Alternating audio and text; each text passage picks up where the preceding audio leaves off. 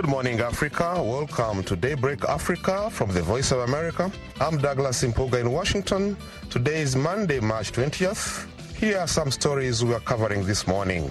The Speaker of Uganda's parliament dies in the United States after a long illness. There has always been a challenge of small arms and light weapons in the Horn of Africa region. The place is awash with illegal arms, particularly the AK-47 and pistols. The reason for that has been the conflict in the region.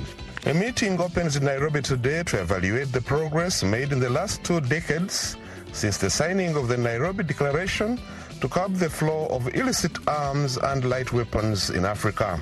We have seen what is happening currently in China, and the risk of having also new mutations and new variants is quite still possible. So we do really need to continue, to safeguard our population, by really taking the vaccine and also by not relaxing totally with the situation might change. And the World Health Organization says Africa's COVID-19 vaccine use rose between January and February as several countries embarked on mass vaccination drives to expand coverage and protect populations from the pandemic.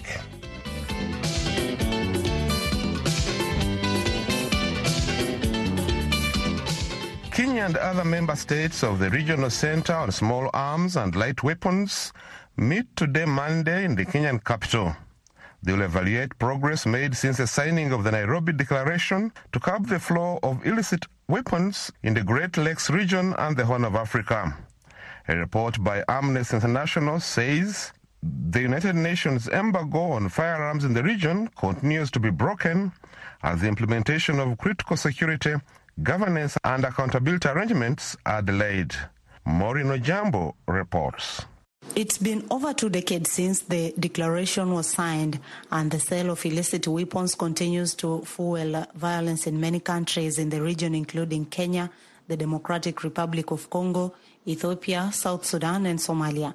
Today's meeting comes at a time when the East Africa is experiencing inflows of small arms from Yemen through Somalia.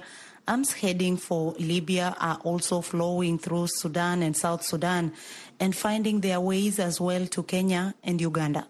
Security analyst Mustafa Ali says weapons often find their way into multiple countries because of lack of border controls. There has always been a challenge of small arms and light weapons in the Horn of Africa region. The place is awash with illegal arms, particularly the AK-47 and pistols. The reason for that has been the conflict in the region. One of the ways to address the availability of small arms and light weapons is to carefully look at the supply and demand sides.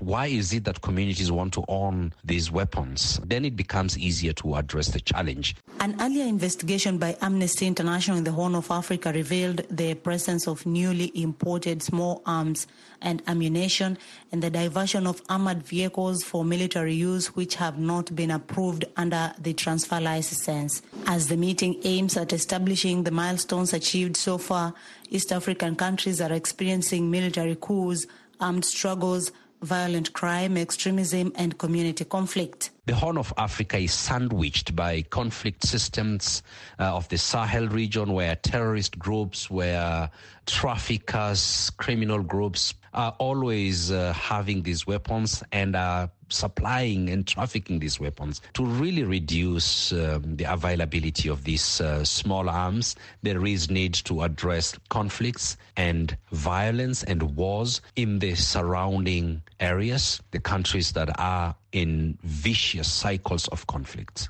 The Kenyan government is on high alert to ensure there are no flows of illicit arms into the country from Mozambique, South Sudan, Somalia, and Ethiopia. At the moment, the country is facing community fights in the counties of West Pokot, Baringo, and Elgeyo Marakwet. This as the government grapples to cool the conflict that has been sustained through the sale of illicit weapons. Last year, President Uhuru Kenyatta presided over the banning of more than 5,000 illegal firearms in Kenya. And I therefore call upon all our citizens who may in any way and for whatever reason be in possession of illegal firearms to submit the weapons to our authorities under the cover of the amnesty for illegal possession of firearms. An illegal gun makes you less safe, not more safe. The Nairobi Declaration on Small Arms is a legally binding instrument whose aim was to encourage collaboration against corruption linked to illicit manufacturing, trafficking, as well as illicit possession and use of small arms and light weapons. However, early last year, Kenya launched a gun manufacturing company in what the president described as the beginning of the country's plans to become a significant weapons manufacturer. Kenya has invested $37 million in the manufacturing company for small arms, saying that sourcing from foreign market is expensive, though analysts are concerned the move could increase conflict in East Africa and the Horn. Reporting for VOA's Daybreak Africa, I am Moreno Jembo in Sacramento, California. Uganda's Speaker of Parliament has died. Jacob Olanya died on Sunday in Seattle, Washington, in the United States, where he has been in intensive care. Uganda's President Yoweri Museveni, who announced Olanya's death in a tweet, described him as a good cadre. Olanya traveled out of the country for specialized treatment on February 4th, although the speaker's journey and admission outraged a section of Ugandans living in the United States who protested the trip, which they claimed was very expensive. Mr. Olanya was last seen in Uganda's parliament in December 2021. He was an agricultural economist and a lawyer before joining politics in 2001. He was 57 years old. The World Health Organization says Africa's COVID-19 vaccine use rose by 15% between January and February as several countries embarked on mass vaccination drives to expand coverage and protect populations from the pandemic. Zimbabwe's government says it's embarking on a national vaccination blitz, targeting those who have not yet been vaccinated in a country where resistance to the shot has been an issue since the program started last year.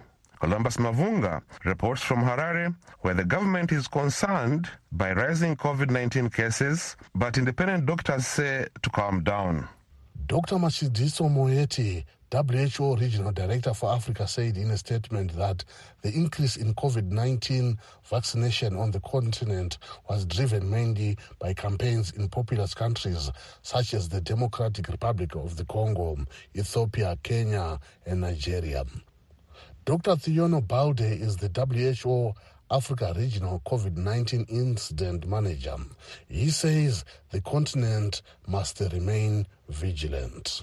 We are seeing what is happening currently in China, and the risk of having also new mutations and new variants is quite still possible. So we do really need to continue, to safeguard our population, by really taking the vaccine and also by not relaxing totally. The situation might change, and so we really need to continue adopting some of these public health and social measures and also to get the vaccination. The World Health Organization said to boost African COVID-19 vaccination acceptance, WHO and other organizations were supporting mass vaccination drives in at least 10 priority countries to reach 100 million people by the end of next month. Ngobizita Mangaliso Ndlovu, Zimbabwe's acting information minister, said his country would not be left behind. Regarding the national vaccination program, as at 15 March 2022, a total of 159,628 third doses have been administered to date. The National Vaccination Blitz campaign will kick off on Monday, 21 March 2022, and government is urging those that have not yet been vaccinated to take advantage of this exercise to do so. A number of Zimbabweans have refused the vaccination, saying they do not trust the mainly donated Chinese-made Sinopharm and Sinovac vaccines. The country has lately recorded a rise in new infections, now cumulatively at 244,012, with 5,400 and 18 deaths, according to the Johns Hopkins University, which is tracking the global outbreak. Dr. Clopas Chimbetete, president of Zimbabwe College of Public Health Physicians, attributed that to the recent lifting of restrictive measures such as lockdowns. He says, however, it is not time to panic, but just to enforce WHO protocols such as masking up and social distancing. After relaxing measures, it is expected that cases will slightly go up, but I also think that it's too early to make any meaningful conclusions. I think it's just an opportunity for us to continue to strengthen our prevention measures and continue to highlight to the rest of the population that COVID is still with us. The good news, though, is that the severe cases have not gone up. What we need to do is just to continue to get vaccinated, and what's important is the government should, as it is doing, continue to monitor these numbers. There's no cause for alarm or cause for us to introduce new measures. Zimbabwe had a target of vaccinating at least 10 million people by the end of last year, a figure that some say was difficult to reach given the scarcity of resources and hesitance. It is yet to announce when it plans to achieve herd immunity. Columbus Mavunga for VOA News, Harare, Zimbabwe. Malawi Sunday launched a polio vaccination campaign after the country in February confirmed its first case 30 years after it eradicated the disease. UNICEF, the World Health Organization, and other partners of the Global Polio Eradication Initiative are leading the campaign, which targets over 20 million children in Malawi, Zambia, Mozambique, and Tanzania by July. Lameka Masina reports from Blantyre. The vaccine rollout comes after it was confirmed last month that a 3-year-old girl was paralyzed by wild polio virus in Malawi's capital, Lilongwe. Until February, Malawi had last reported a polio case in 1992. The Southern African country was declared polio-free in 2005, 15 years before the whole continent achieved the same status. UNICEF says over 9 million children are to be vaccinated in the first round of the mass campaign in Tanzania, Zambia, Mozambique, and Malawi. UNICEF said mass immunization will also target children previously vaccinated. Rudolf Chivenk is UNICEF's representative in Malawi. He spoke with VOA via a messaging app. We need to vaccinate also children who had been vaccinated before, because it takes multiple doses of the polio vaccine to get the full immunization status against polio, and every additional dose helps children get extra protection. Chivenk says if some children are not immunized during the campaign, starting Monday, the risk of polio will remain not only in Malawi, but in neighboring countries as well. So far, UNICEF has procured over 36 million doses of polio vaccine for the first 2 rounds of the immunizations of children in Malawi, Mozambique, Tanzania, and Zambia. In Malawi, the UN Children's Agency is set to administer 6.8 million doses of the polio vaccine to be used in the first 2 rounds of vaccination in March and April, targeting 2.9 million children. 3 more rounds of vaccination will follow in the coming months, covering a total of more than 20 million children from the targeted 4 African countries. However, in Malawi, some health experts fear the immunization campaign would meet with vaccine resistance, as has been the case with COVID-19 vaccine in Malawi. But UNICEF says efforts were made already to increase acceptance and demand for the polio vaccine among parents and communities. So we have worked with faith leaders, with high-level government officials. We have spoken to community leaders, and with our partners we have done sensitization discussions to help them understand the importance of vaccinating their children. He also says they have distributed information, education, and communication materials across Malawi and aired radio messages about the advantages of the polio vaccine. Dr. Mike Chisema is the manager for the expanded program on immunization in the Ministry of Health in Malawi. He told journalists Thursday that the government was ready for the polio vaccination campaign despite shortage of healthcare workers. Issue of human resource remains a challenge. It's not just about this particular program of outbreak response alone.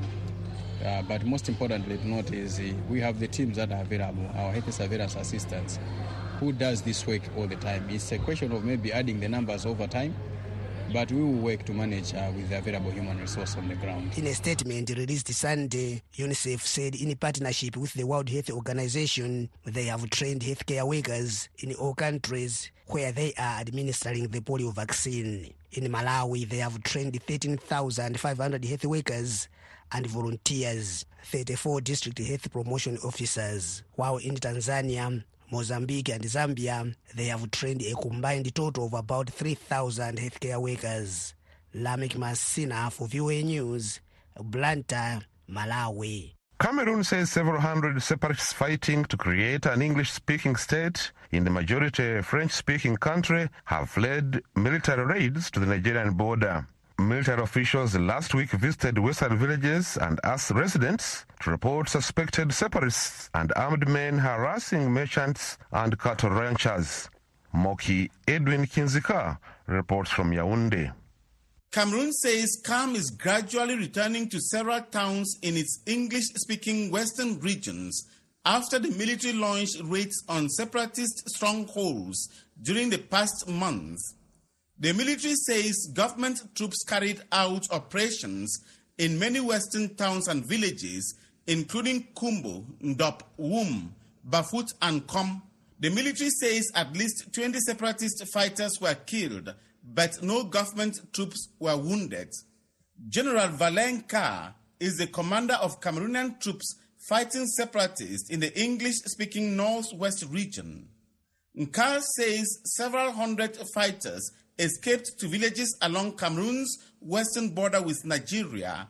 He says government troops have been deployed to stop fighters from stealing goods and money from merchants and cattle from ranchers in border localities. The President of the Republic, President Paul Biya, Commander-in-Chief of the Armed Forces, has sent the defense and security forces to protect you, not to kill you. We need your total collaboration to better secure you. Nkar spoke during a visit to several border villages this week, including Fungom, Bafmen, Aba, and Bayama. His message was broadcast on Cameroon State Radio CRTV several times this week. The military did not say how many troops have been deployed or how long the troops are expected to stay along the border with Nigeria. Nelson Bwe is spokesperson of the Aba Village Development Committee on the border with Nigeria. He says a military post is needed in the village to protect civilians from separatist fighters. He says hundreds of the fighters are hiding in the bush along the border, especially in Fungom district. Our children are facing harassment. Lower Fungom has no security post. The people there are exposed to insecurities. We plead to the general to create military units because we believe that if there is that military unit, it will beef up security of the subdivision. Bwe said the separatists have seized at least 90 cows from ranchers within 3 weeks. He said fighters have abducted for ransom at least 13 civilians, especially merchants doing business between Cameroon and Nigeria. On social media platforms including Facebook and WhatsApp, the separatists have denied the loss of 20 fighters. The separatists say their presence in border localities is a tactical withdrawal to prepare and face government troops. The fighters deny they are harassing civilians as the government claims and insist that they are out to protect English speakers from Cameroon military brutality. Cameroon's military has always denied it abuses civilians' rights.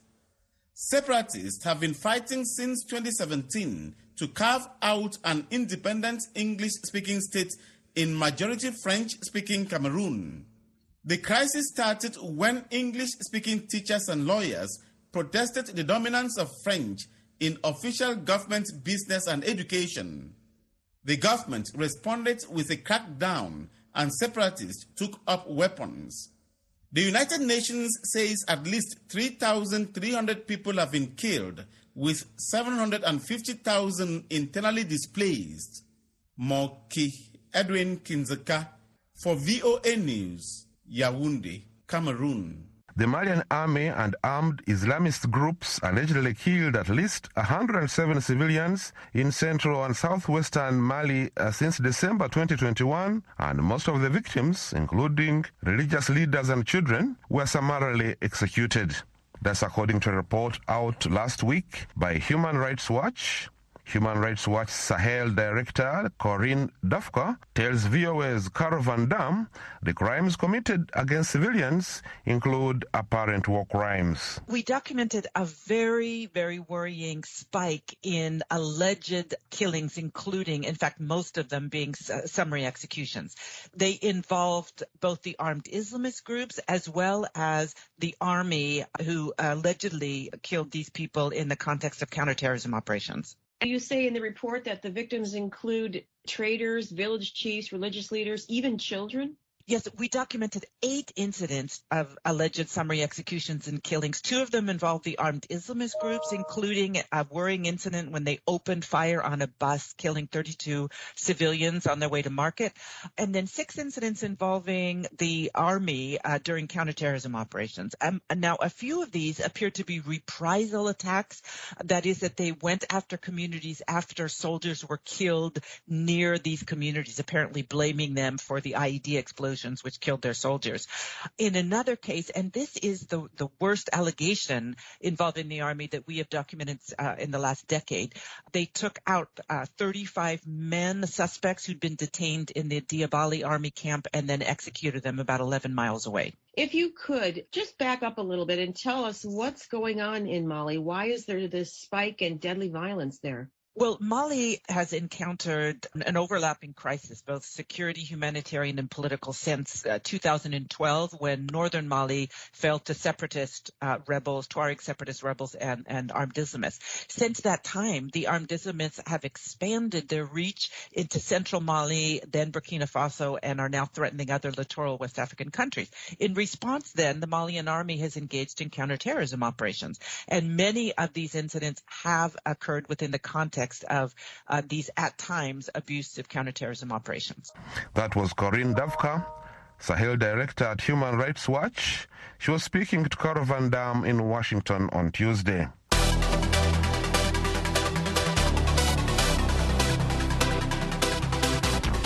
And now it's time for Daybreak Africa Sports. And for that, we go to Abuja with Samson Omale. Good morning, Samson. Good Monday morning to you too, Douglas. We begin the sports with the roster of the quarterfinalists in the CAF Champions League. 7 of the 8 quarterfinal berths in the CAF Champions League have been accounted for after Saturday, 19th March, saw match day 5 wrap up with 5 fixtures across the African continent.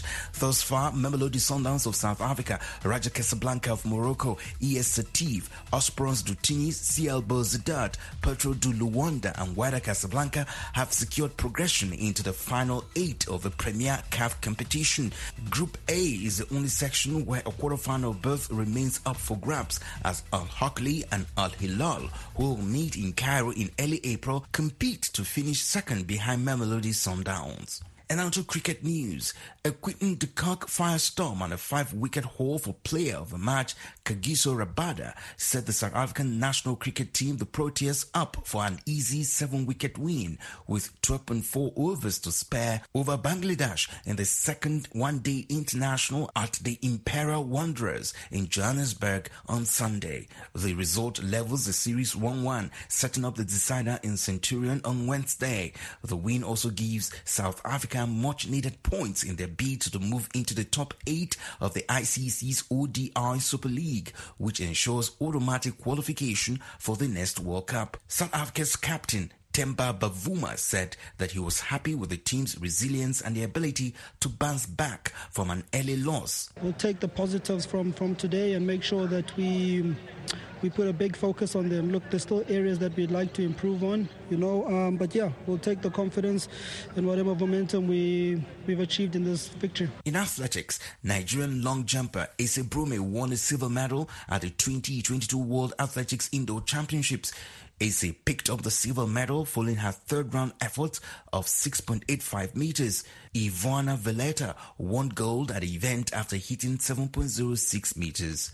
And that's it on Daybreak Africa Sports. I am Samson Omale in Abuja, Nigeria. It's back to you, Douglas, in Washington. Thanks, Samson. And that is it for this edition of Daybreak Africa. We thank you for spending this morning with us. I'm Douglas Impoga in Washington, wishing you a great